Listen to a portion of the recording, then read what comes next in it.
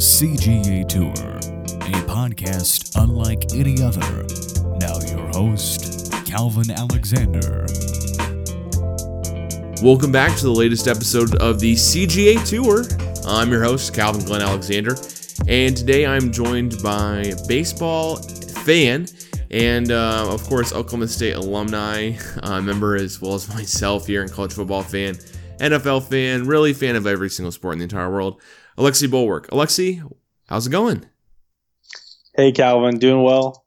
Thanks for having me on. I really appreciate it. Yeah, man, of course. Well, hey, I know, I'm talking a little bit of, texting back and forth about the baseball season going on so far. It's been a minute since I talked baseball with anyone. I think you were probably the last one on the podcast I talked to any baseball with, but I know, we need to get you guys talking some more baseball. I mean, come on, I can't be the only guy out here that knows baseball. Jeez. Out of all the best friends in high school and everything like that, and other college buddies and just other friends I have, you know so much more about baseball than everyone else. So really want to pump your ego up here, but at the same point, it is true. I'm able to talk more freely with you about baseball and everything else too. So, I gotta ask you. Growing up in St. Louis and being around the Cardinals, that's just something I've developed. Right. So the $1 million question I gotta ask you here is are the Cardinals winning the World Series this year? Are you asking Alexi, the fan of the Cardinals, or are you asking Alexi, the realist? Well, see, if you ask me, hey, Calvin, are the Dallas Cowboys winning the Super Bowl this year? I'm a huge fan of the Dallas Cowboys, but I'm still going to be honest with you. So I'm asking you kind of from that perspective. Okay. I'd love to say it. I no matter what happens this year, I'm gonna believe they're gonna win the World Series because that's how I am as a fan. But if you're gonna ask me that $1 million question and I have to give you the most honest answer, I'm gonna say no. I think there's just too many talented teams ahead of us that we can compete with. I mean, we can compete with anybody in baseball, but in terms of winning it all, I just don't see it. But we do have a talented team, and we definitely could do it in a couple of years. But if you want me to go off of that, I can, or ask me anything else within that. Well, what makes you excited for the future? Why do you say in a couple of years? Yeah, well, the biggest thing is we look like we have a great pitcher in Jack Flaherty. Mm-hmm. Jack Flaherty is only 23, 24 years old, and the guy is a stud. He's just won NL Player of the Month for the pitcher position, and of course we got Paul Goldschmidt in the offseason and signed him to a 5-year extension. So there's a lot of promise regarding a big thumper in the middle of the order, and then of course Jack Flaherty atop the rotation, a young arm. So if we can go out in the offseason and bolster up even more, we have young guys. We have a mix of young and old that I think just connects together. And like I said, I think that we're closer than we've ever been. We're always in it. The past 3 years we've failed to make the playoffs, but it's only been by a couple of games. And to be honest, we had mediocre teams. But I think recently, we just got the young guys just started picking it up more. The pitching, I'm skeptical on the starting pitching at times, but overall, I think the team's in a good place. And if we can just make a good move in the offseason to bolster up, like I said, I think there's an exciting future. All right. Well, I mean, I guess the follow-up question to that is that when I think of the Cardinals right now, growing up in Oklahoma, I used to think of Albert Pujols, Matt Carpenter, those kind of guys. I'm forgetting who it is now, and Matt Holliday, of course, but Jim Edmonds. Yeah, Jim Edmonds as well. David Freese for a little bit, especially in the World Series there. But the one guy I think of right now, and I think of the Cardinals, is the man behind the whole defense, Yadier Molina. Eventually, he will need to retire. I mean, we're seeing guys in the NBA, in Major League Baseball, but in the NFL as well, having prolonged careers way past their expected kind of career cycle. But I got to think Yadier Molina, You know, I mean, it's not like he's playing first base every other game either. Calvin. He's still staying a catcher. I mean, what are you kind of thinking with him? Calvin, you know what? I think about this every single day, and I text my friends, I text my dad, and I say, how in the hell is Yadier Molina still doing this at his age and with all the innings he's caught in his career? I mean, I'm serious. I'm not being biased. I'm not being the Cardinal fan I am and saying, oh my gosh, Yadier Molina is good no matter what he does. No, the guy is continuing to put up numbers every single year. Even when, like I said, he's 30? I think he's 38 years old. I have my phone out right here. I just want to double check that because I don't want to be wrong. Let me check. Super close. He's 37. 1 second. But 37. Okay. He's 37 years old. And like I said, he's caught all those innings in his career. He has 9 Gold Glove awards.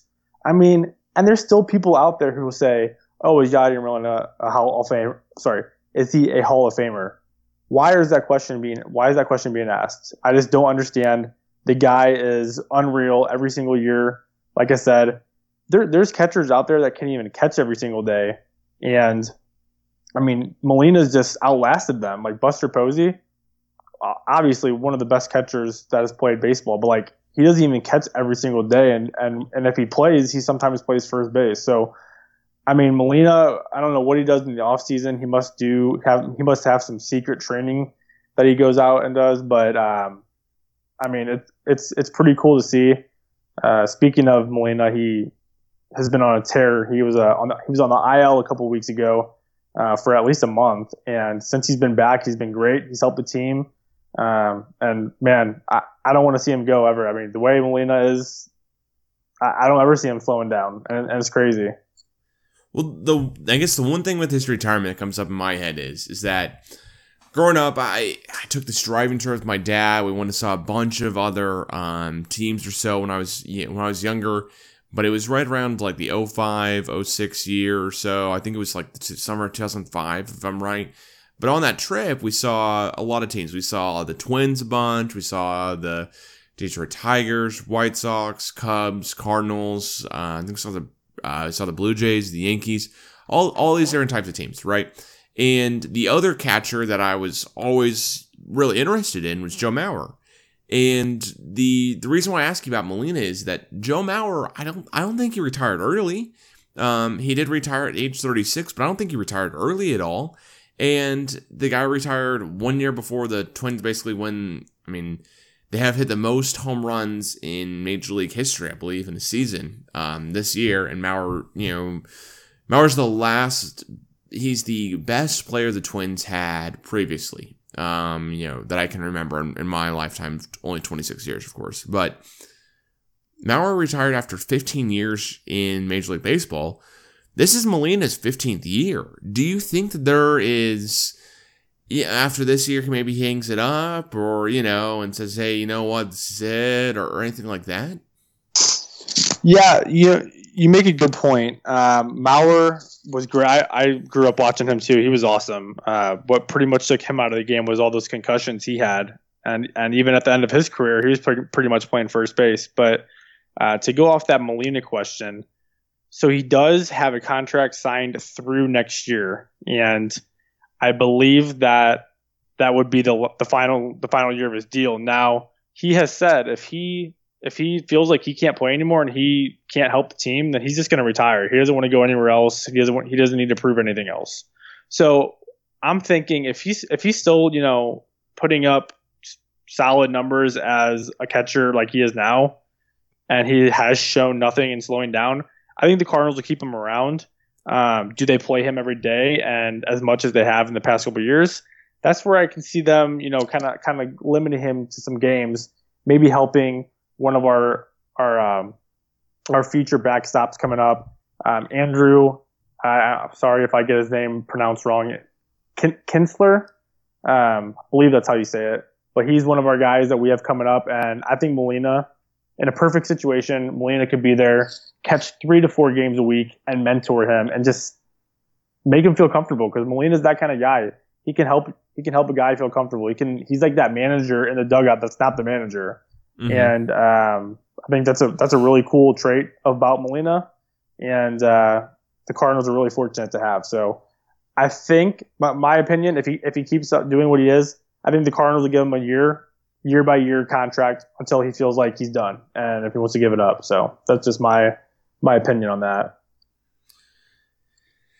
Yeah, I got to think that, you know, he granted, I'm not a huge Cardinals fan, so I'm going to agree with you here and, you know, say my personal opinion's the same, but honestly, I don't know any better, and Molina's just been, his name's been synonymous with the franchise for the past 15 years. You know, he's done really, really well. He had early success with the Cardinals when he came in, and then, of course, they, you know, won a World Series when he's been there and stuff, too. So, and I believe also with the same kind of thing of, you know, your pitchers are going to have a lot of success when your catcher is good. You know, good at framing pitches, all that type of stuff. A lot of that goes into it, and I'm sure there's a baseball stat for it because there's a stat for everything in baseball. But it is really one of those like cool things of, you know, Molina's just been in the league pretty much since I've been watching, you know, since 4th grade. So I know, it's so crazy. Yeah, well, I also want to ask you about the division, though. So real quick. Yeah. Don't go in full detail. Just a simple yes or no. As of what you've seen and what I've said, and just anything. You're not the Cardinals fan. Is Yadier Molina Hall of Famer to you?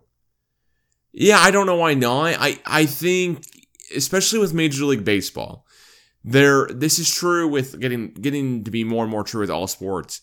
Is that with Major League Baseball, if you do so well in your profession, right? I think no matter what, you're going to be there. Like,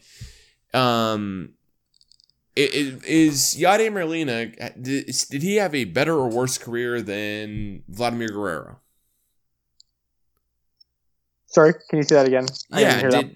Who had a better career so far? If Molina's career ends after this season, who had a better career so far? Vlad Guerrero or Yadier Molina?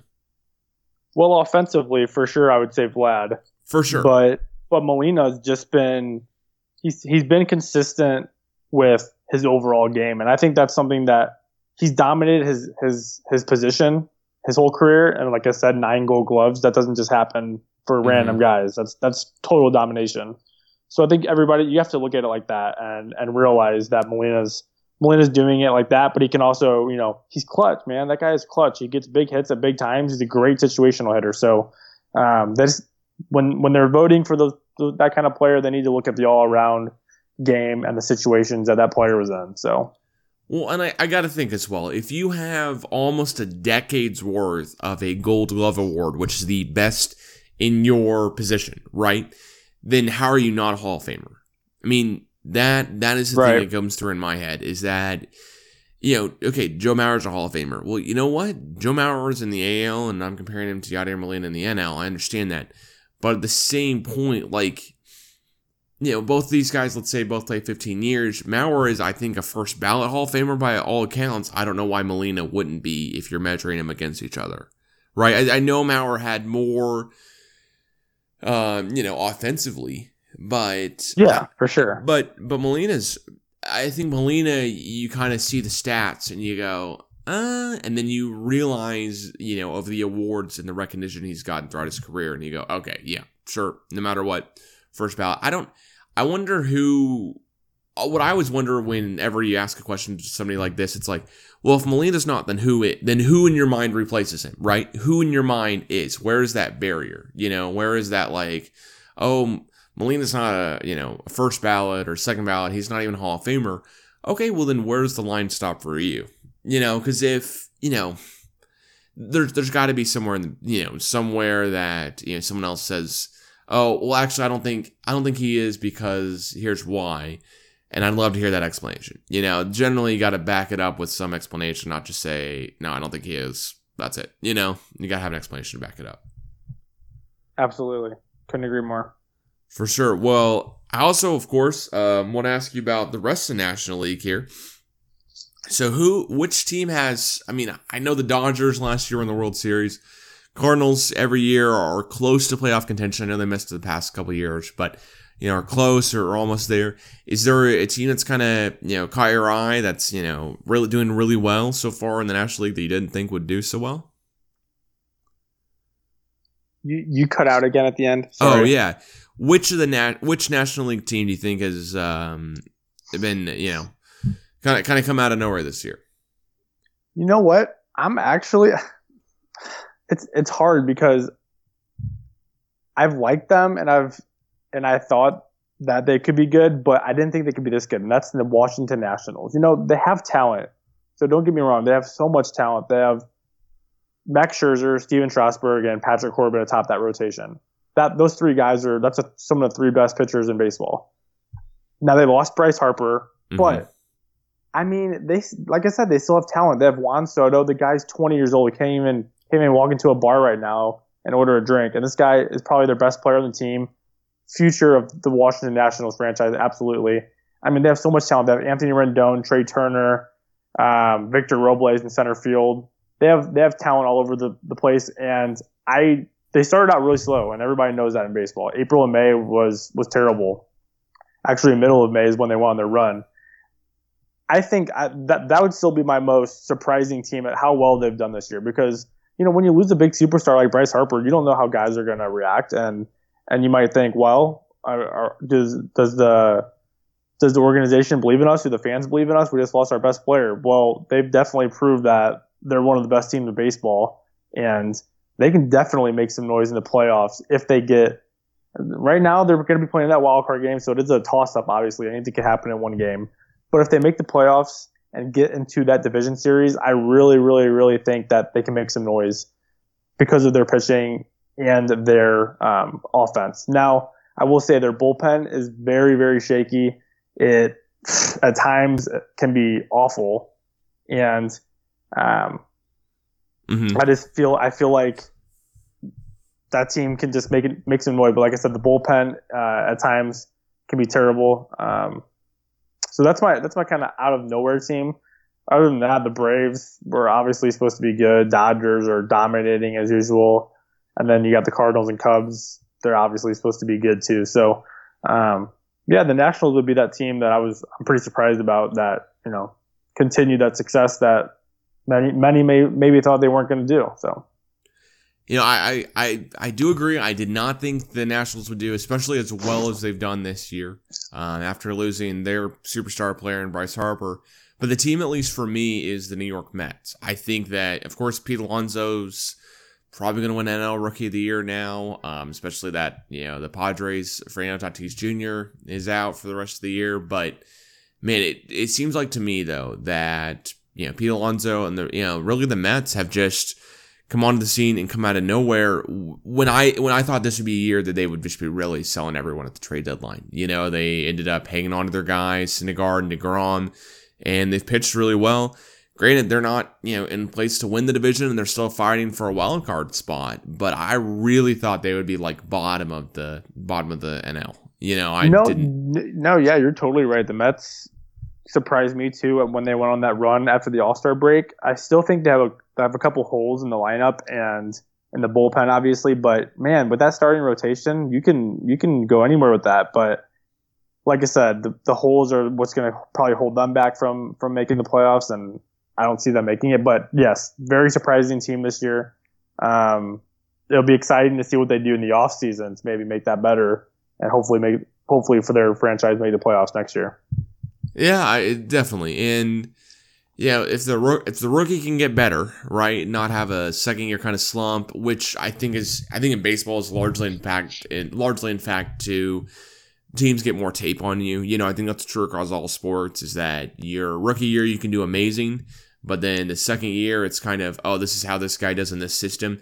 Baseball, oh, this is the one pitch that if we pitch to him like this, it's gonna, it really drives them crazy, and then all of a sudden the guy's trying to adjust in year two in the middle of the season, and I mean, there's equal parts that Alonso could be doing really well next year too, and have even a better season than this season. But at the same point, like I'm curious to see how the Mets get better in next year with all their guys, and like you said, fill the holes and improve in the offseason too. Yeah, absolutely. No, I totally agree. Awesome. Well, maybe we won't agree on something here, but as far as the NL West goes, I know we've been talking a little bit here, and I'm a Padres fan, but as an outsider, what do you think about the San Diego Padres this year? And, they're at least on pace to do better this year than last year, for sure. The Padres were an interesting team to me. They came in, they have obviously loads of young talent, tons of top prospects. And, a lot of times they brought up those guys early and gave them exposure to the league. And I think that's great. I think if you can give these guys, that time to get into the big leagues and give them experience, that's going to help them in the long run. Now, I understand there's some guys who just simply aren't ready. But I think the Padres showed that they have some guys that are ready, like Fernando Tatis Jr., man. Before he got hurt, he was one of the most fun players to watch in baseball. And that's exciting for baseball to have a guy like that. Hopefully he recovers and comes back with a healthy season next year. But the Padres, they've got a nice rotation. I like that Chris Paddock guy. He seems like he could be solid and give them some good years of pitching. I do think, though, this is something I've always believed, that every prospect for your team is not going to come out and be great. Not every prospect is going to come out and be that guy you want them to be. Right. That's just reality. The Cardinals have had many guys like that. Multiple teams have guys like that. So if I'm the Padres, I'm looking this offseason to go out and make some moves. Keep the guys you truly believe in, like obviously Fernando Tatis Jr., Chris Paddock, a couple other guys. But if there's guys down there that you can get something for, like proven talent, I always say trade prospects for proven talent, because that proven talent is gonna be there for you, and it's a guarantee. Whereas those prospects, it's a flip a coin, really. You never know with those guys. So I think the Padres have a lot of talent, and they should take that, trade some pieces, make that even better. I think the Padres can be a good team if they do that kind of thing in the offseason. So. Well, I'm going to argue with a little bit on that one, because, the White Sox learned, don't trade James Shields for Fernando Tatis Jr., but I mean, in some points, though, I do agree. I mean, you want to take, in every sport, you want to take proven talent over a draft pick, take proven talent over an asset that is, unproven, right? Over, a prospect in the minors that's hitting 400 and all of a sudden comes out to the major leagues and he can't hit a curveball that's being thrown 85 when in the minors you only saw it at 80, and stuff like that.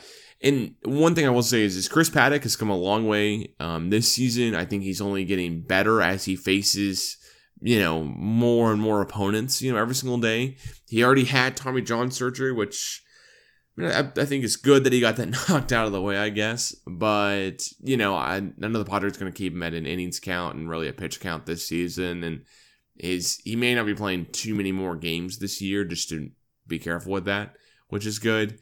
Would love to see Fernando Tatis Jr. just incredibly healthy for a whole year, and hopefully kind of whatever happened with his back this year, towards the, in the month of August at least, and shutting him down, hopefully makes sure he'll be 110% for training camp next year, and, have the normal amount of off days would be good.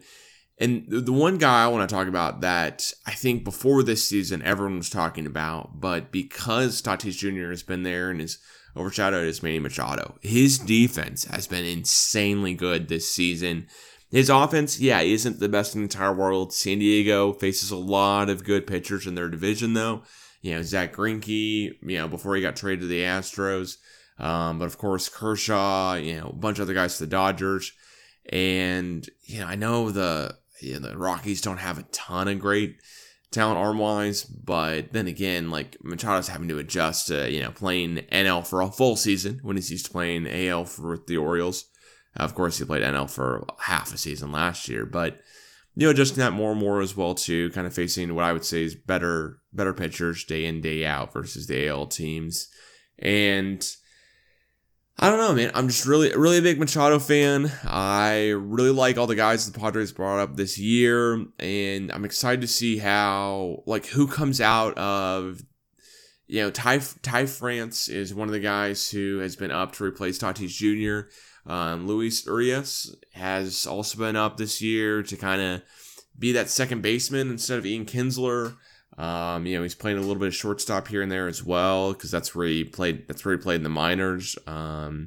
Too, of course, that's Tatis Jr.'s normal position, which he'll be playing, day in, day out when he's healthy and everything. But the one thing I will say is that the Padres have what seems to be a perpetually crowded outfield. And I'm curious to see how that shakes out. There's guys who are good, but not great. They traded Franmil Reyes, who is basically a designated hitter for any AL team. He's a bigger guy, not a huge plus on defense at all. Actually, a little bit of a minus, but a huge plus on offense. And they got instead back for him Taylor Trammell, who is one of the Indians' best prospects overall, who's having kind of a slump this year, though, which is why the Padres are get him for Franmil Reyes. And I don't know how good all the prospects are going to be for the Padres. Manuel Margot is the number one prospect for the Padres, and he plays exceptionally good defense, but he's not, and he steals bases like no other, once he gets on base, but he's not a world, hitter. And I don't think anyone expected him to be, but he's just not killing it, getting on base and stuff. And Austin Hedges, amazing catcher, really good defensively, but the same kind of thing. Does not get on base, does not produce a lot of hits for a team that, is just working through, bringing up guys from the minors and bringing up pitching prospects. We don't have an ace in our rotation yet. Eric Lauer's the best, guy I would say in the rotation. And that's because whenever we play the Dodgers, he usually wins and he usually has pretty good luck against them. But while the Padres are trying to figure out starting pitching, and then get the bullpen and everything all good to go, the hitting has really got to be able to help out. And there's just a couple of guys in the outfield. There's a couple of guys, Hosmer had a really bad June, not the greatest July either. But, he seemingly has had a better couple weeks recently. So I'm curious to see when the Padres offense, everything like that starts clicking all together. And then that I would hope would help out the defense, but really the pitching, and I'm sorry I'm going on a little bit of a rant here, but I'm excited to see what happens and how good the Padres can be when all these guys, Mackenzie Gore, who's the number 3 overall prospect in all of baseball right now, once he comes up, in the majors, which is hopefully next season or so, I'm curious to see how he does against major league talent hitting wise too, as a left-handed pitcher. So it's a lot of kind of wait and see stuff for the Padres, and they have time. A lot of these guys are rookies, they're young guys. They have them on, contract for a while. They got Machado for another 9 years after this one. Another 4 years before Machado could even opt out. But I'm curious to see how it all works out.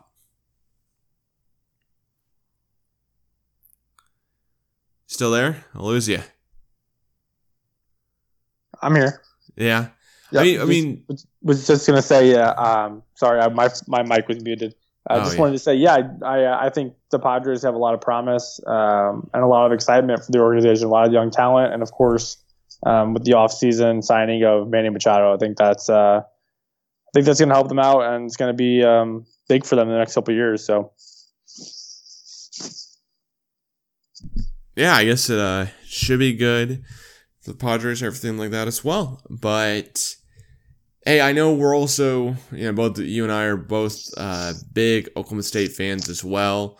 The first Oklahoma State football game was a road game this season, an away game at Pac-12 opponent, Oregon State, who proved to not put up too much of a fight at all. And going into the game, of course, worry about the first game of the season with starting quarterback not being chosen yet, and it being a away game, but also against a Pac-12 type opponent. That's another Power 5 team, and also being a late one on a Friday. Kind of all those kind of factors go together, and you go, man, I'm not sure how we're going to do.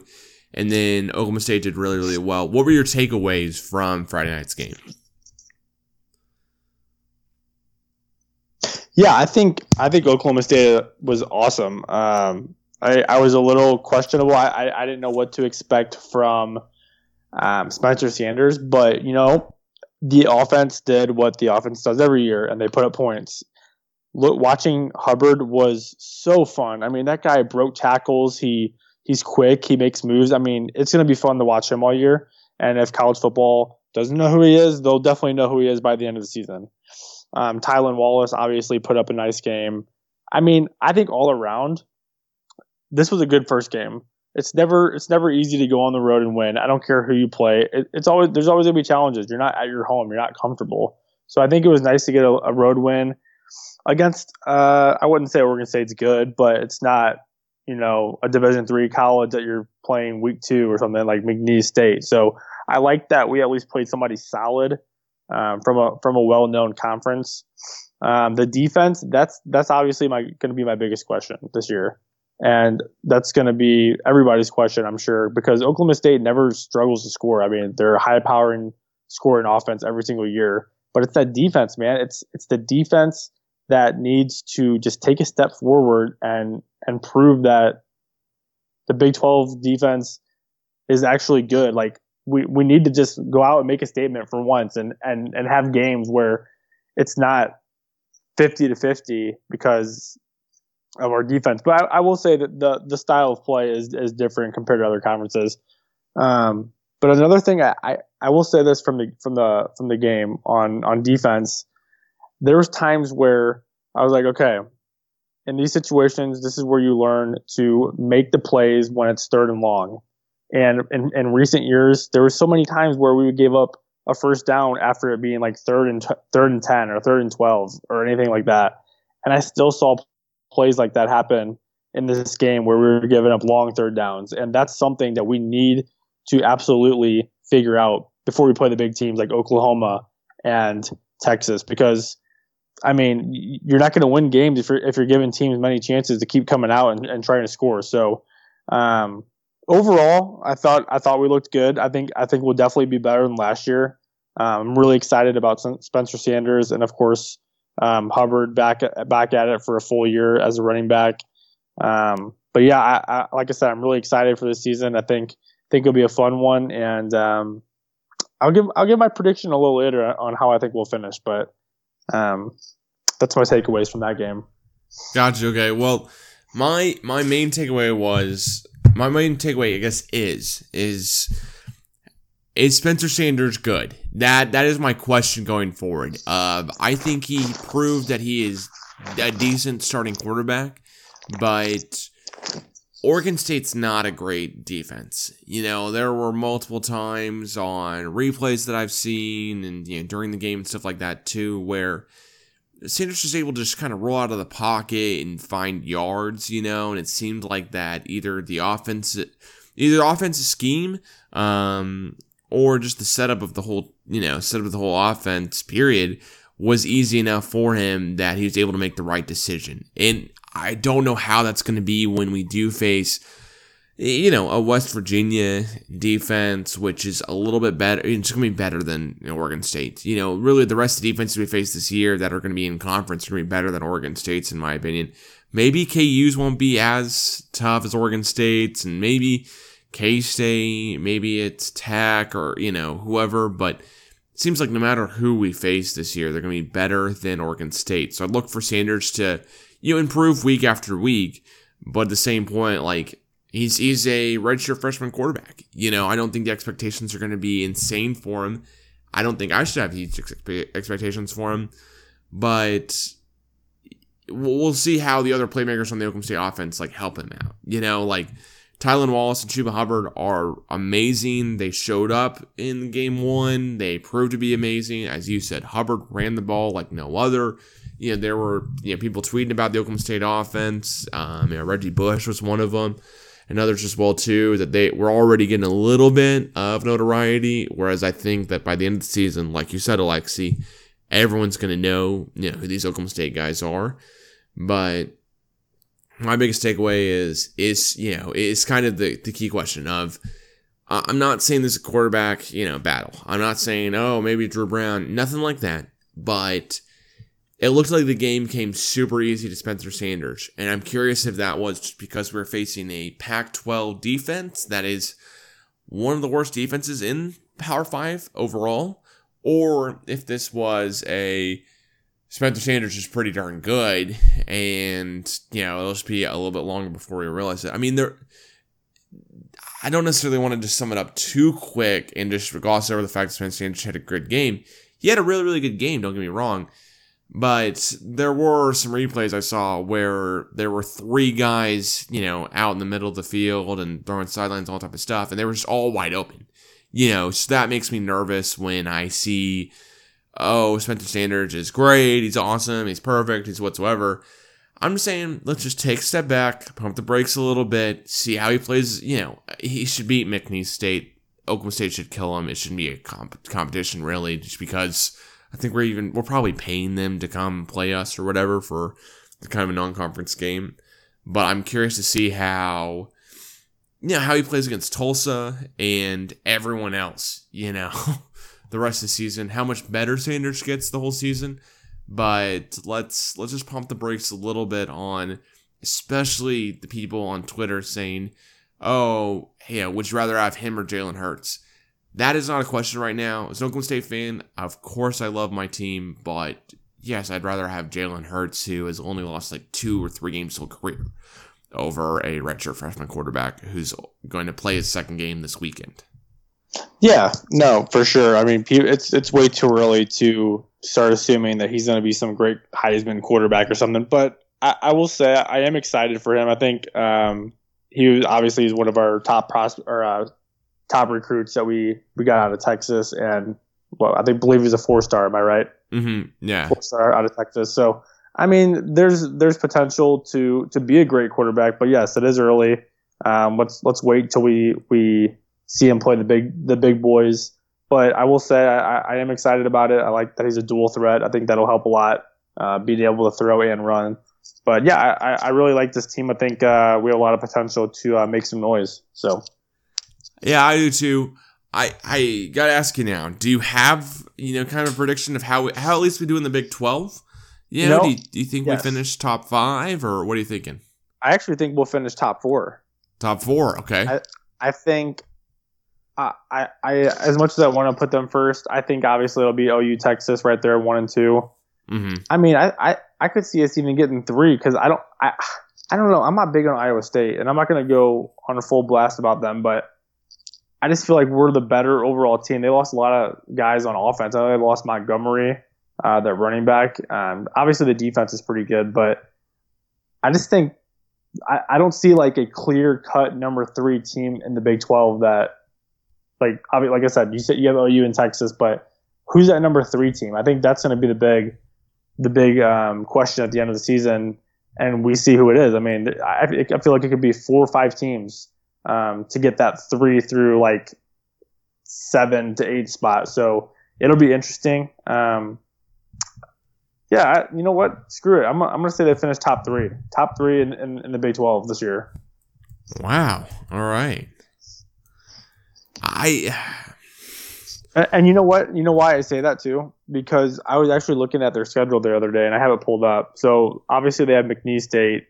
That's number 2 win, mm-hmm. and then they'll play Tulsa. That should be number 3, hopefully. Right. And then if you look at it, hard matchup at Texas. That'll be difficult. We play well there, so we could get a win. Who knows? But probably a loss. And then for the rest of the time, until really OU. The schedule is not terrible. Like, you're at home against K-State, you're on the road against Tech. Tech's supposed to have more of a down year than usual.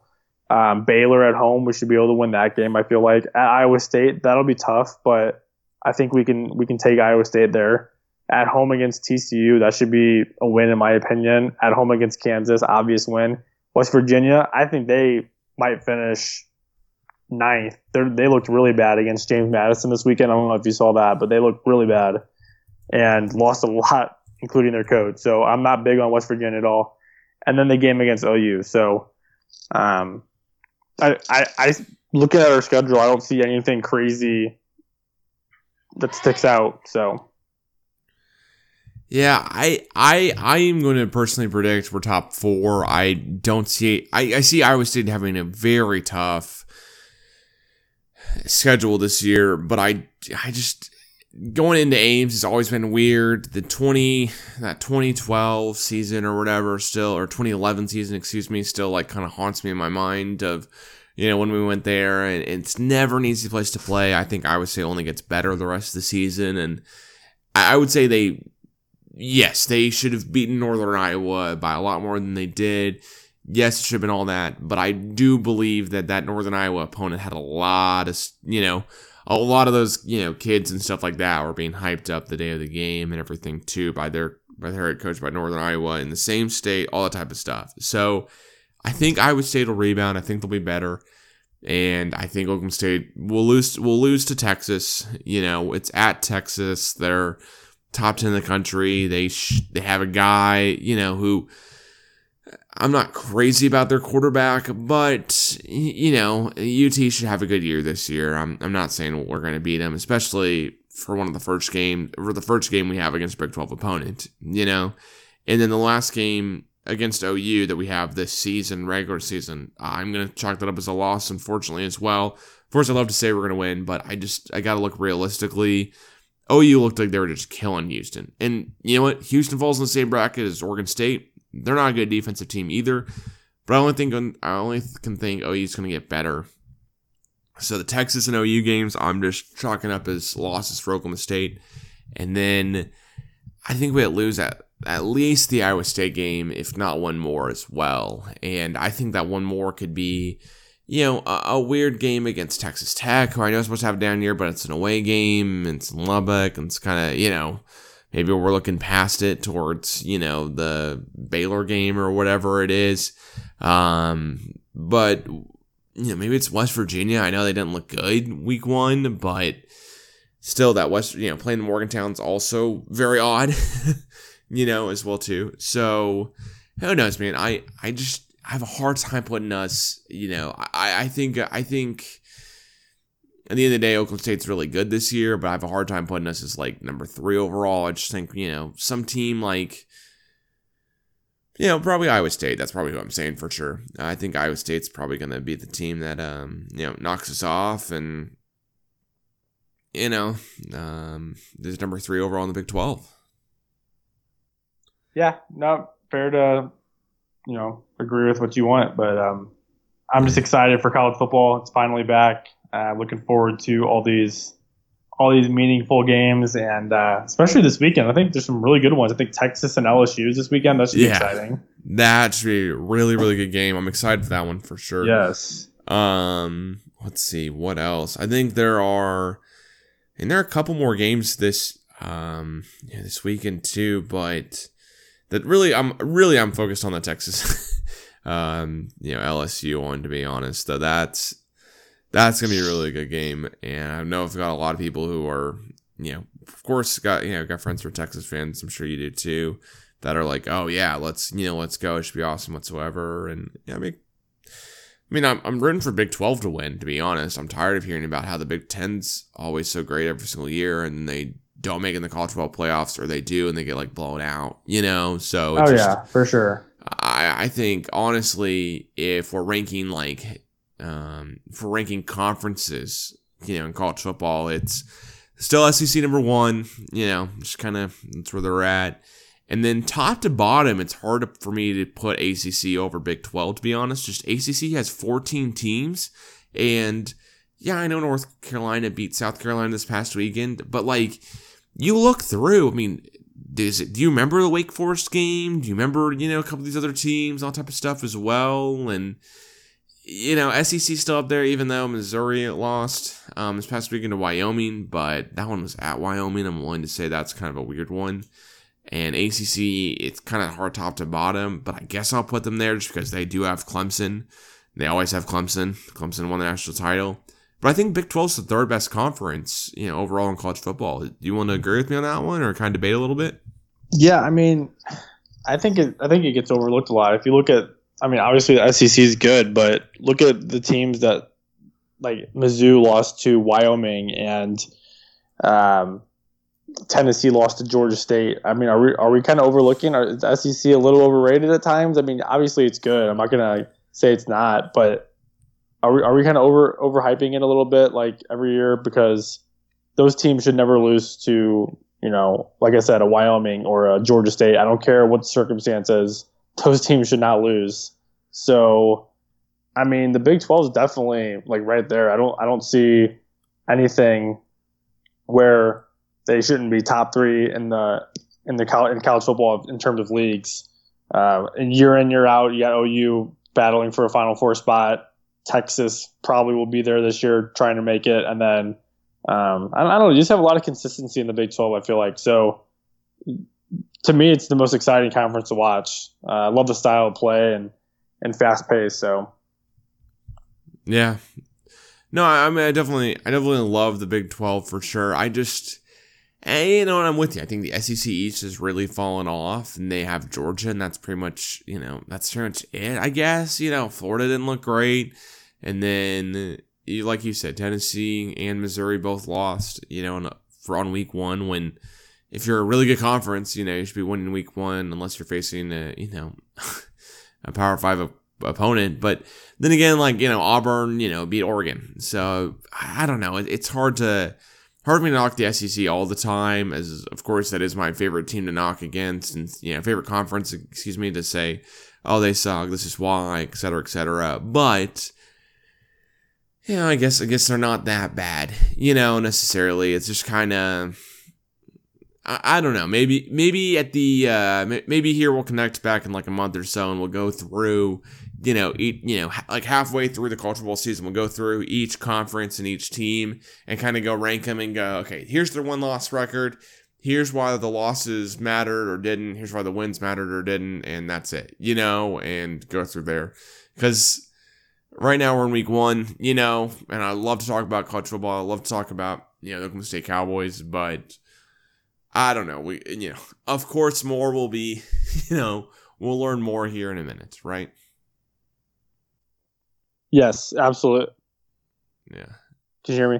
Yeah, no, I can definitely hear you. Absolutely. I mean, like you said, it's early. Anything could happen, and I guess we'll have to see what happens throughout the season and who the real teams are and who's not. So. Yeah, and one thing's for sure, I'm currently trying to figure out if I'm going to go back to Stillwater for the OU game or the Kansas game. Those are kind of the two I'm looking at right now. But it looks like, flights directly from Detroit to Stillwater are actually not too bad, to be honest. Nice, which is good. Yeah, to that's see. exciting. But yeah, it's just straight to Stillwater. It's like, it's not cheap. I will say that. But it's not too expensive either. It's still flying, I'm sure my connection's in Dallas or something. Right. But it is for homecoming, I'll tell you that much. It's homecoming at the cheapest flight. It's like $650, but, wow. Which is insane. But anyways, were there any other kind of college football thoughts, week one you had? Not really. I mean, usually the first week you see a lot of big teams playing small teams, so nothing really stood out to me. I think we'll start to get a feeling in about week 3, week 4 when teams, like Texas and LSU play this week. I think you'll see a lot about that. But besides, there's not too many crazy big matchups early on. But once it hits conference time, there'll be some big ones, and that'll be the exciting time where you'll see the teams come out, and like I said, you'll see who's for real and who's not. So, yeah, for sure. Well, hey, one that out here on this one, Alexi.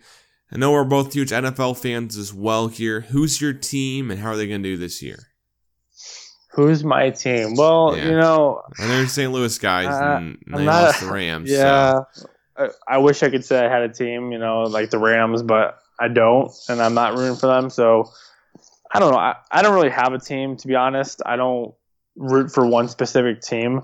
Obviously, I'll root for my fantasy teams. That's like the most fun I have on Sundays when I'm just watching my guys play. But I don't know. I think it's exciting. I think the Chiefs obviously are exciting to watch. They have so many guys on offense that can just go crazy, like Tyreek Hill, Patrick Mahomes, etc. Everybody knows about those guys.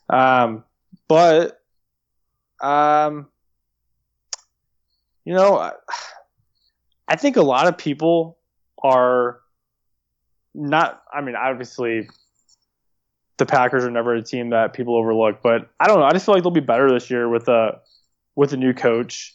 And I'm not a Packers fan at all. I'm just giving my opinion. I think they'll turn it around and be better this year. I think they improved on defense as well. And like I said, getting a new coach really does change things because Greg McCarthy, is that his name? Mm-hmm. Mike McCarthy. Mike McCarthy. Mike McCarthy, the former Packers coach. I mean, he was there for at least 7-8 years or whatever it was, and that's a long time. And some guys don't buy into the coach all those times. So I think bringing a new coach was good for them, and I think the Packers will make some noise and be a top team in the NFC this season. But other than that, I don't really have a team. I just wanted to give my opinion on those two, though. Yeah, for sure. Well, I will say this. I think most listeners by now know that I'm a huge Dallas Cowboys fan. I think I said that earlier in the podcast, actually, tonight. But huge Dallas Cowboys fan. Of course, I'm a fan of Oklahoma State players. So I'm a fan of the Ravens because of Justice Hill, or the Steelers because of Mason Rudolph and James Washington. Even the Chiefs because of Emmanuel Ogbah, and the Rams because of Ramon Richards, et cetera, et cetera. Like Chris Carson, the Seahawks. I can go on and on. There's actually quite a few Oklahoma State guys in the NFL now, which is awesome and always awesome to see every single year. And of course, Blake Jarwin with the Dallas Cowboys.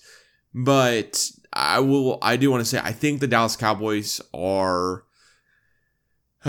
Man, taking a deep breath before I say it because it's a lot, but I think they're for real this year. I think the Dallas Cowboys have the ability to go to the Super Bowl and I think there really is a strong possibility that Dallas Cowboys at least make it to the NFC title game. And reason is that the defense is all shorn up. Everyone's good to go. They got Travis Frederick back on the offensive line this year after dealing with some health stuff the year before. And of course, they just signed La'el Collins, I believe yesterday. And then, of course, Zeke was signed today, the day I'm recording this podcast with you, Alexi, at September 4th, 2019. But I really do think, and I really do strongly believe the Dallas Cowboys are going to either win the NFC and get to the Super Bowl, or at least be in the NFC title game. At this point, they have the wide receivers, they have the offensive line, they have the running back, and their defense is pretty good. Their defense isn't the best in the entire league. The defense isn't the greatest in the entire world. But Leighton Vander Esch, Sean Lee when he's healthy, DeMarcus Lawrence, all these guys, Byron Jones, all these guys are going to be pretty darn good for the Dallas Cowboys defense. And I do think that at the end of the day, they could do something. They can make some noise. They can really be good in the playoffs. Maybe I'm coming out of left field. Maybe I'm being crazy, but I hope not. No, to go off of that, I mean, I was actually thinking about Dallas ever since Zeke signed that deal. Now, I am going to be a huge Zeke fan this season because I have him in 2 of my fantasy leagues. So I'll definitely be rooting for Zeke and probably Dallas because of that. But I like them too. They have a nice offense. Obviously, the O-line is one of the best in the NFL, if not the best. The defense is pretty solid. Wide receiver, they have some nice wide receivers. Amari Cooper and the Gallup. Gallup is their number 2. So I mean, yeah, man. And if you got a guy like Zeke who can take over a game with that O-line and do special things, yeah, Dallas is a team that can definitely make some noise. And I don't see. I would not be shocked if they made it to the NFC Championship game. Obviously, it's all about staying healthy, but on paper, yes, Dallas has a nice team, and I think it'll be interesting to see how they do in that division with the Giants and Philly. I think Philly's going to be the next the team that would give them trouble. I think Philly's got a lot of nice options, and a healthy Carson Wentz for a full season could be dangerous too. So I think it'll be between Philly and Dallas going for that division, and the loser making that wild card spot. So that'll be fun though. Yeah, it'll be good for sure. All right, man. Well, hey, Alexi, thanks so much for joining me on the podcast tonight, and it's been a good one for sure. And it's been a minute since you and I have done one. But it's good talking some baseball as well. And definitely gonna have to talk with you soon about it for sure. Yeah, glad to be on and talk sports and of course baseball. This is like my favorite time of the year. We got end of the season with baseball, pennant chase going on. We got college football starting, NFL. I mean, can't get any better. So I'm looking forward to the rest of this month and talking some more. Let's do this again soon, man. Yeah, let's do it for sure. I will leave out on this. Please follow the CGA Tour podcast on Instagram and Twitter at the CGA Tour. And shout out to the Padres currently tonight. Just got the MLB at-bat notification that the Diamondbacks right-handed pitcher Zach Gallen has no-hit the Padres through 6 innings in Arizona. So really hoping he doesn't no-hit the Padres because you know what? The Padres need to have at least one no-hitter in their history before some right-handed pitcher of Arizona that I have never heard of before no-hits them. So wait. You never heard of him? Okay, I'm sorry. Really quick. He was, believe it or not, he was a former Cardinals prospect. He was in the trade for Marcell Ozuna 2 years ago. And I swear I didn't really know anything about this guy either until last year when I heard he was tearing it up in the minors. And obviously now he's tearing it up too. So that might have been somebody we let slip away. But yeah, fun fact, he was in that Cardinals trade for Marcell Ozuna 2 years ago. Crazy. That is kind of crazy, and to be honest with you, until about 20 months ago, I didn't know too much about just baseball. I mean, there's something that changed in my life where I went, yeah, I need to know a lot more about baseball. Yeah, we'll start doing baseball 101s in the next couple weeks. Get you started on that, all right? Sounds good for sure. Maybe you'll write like a baseball preview or so for the Beat from the Bench. We'll see, man. Sounds great. All right. Well, hey, Alexi, thanks so much for joining, and talk with you soon. All right. Thanks, Calvin. Appreciate it.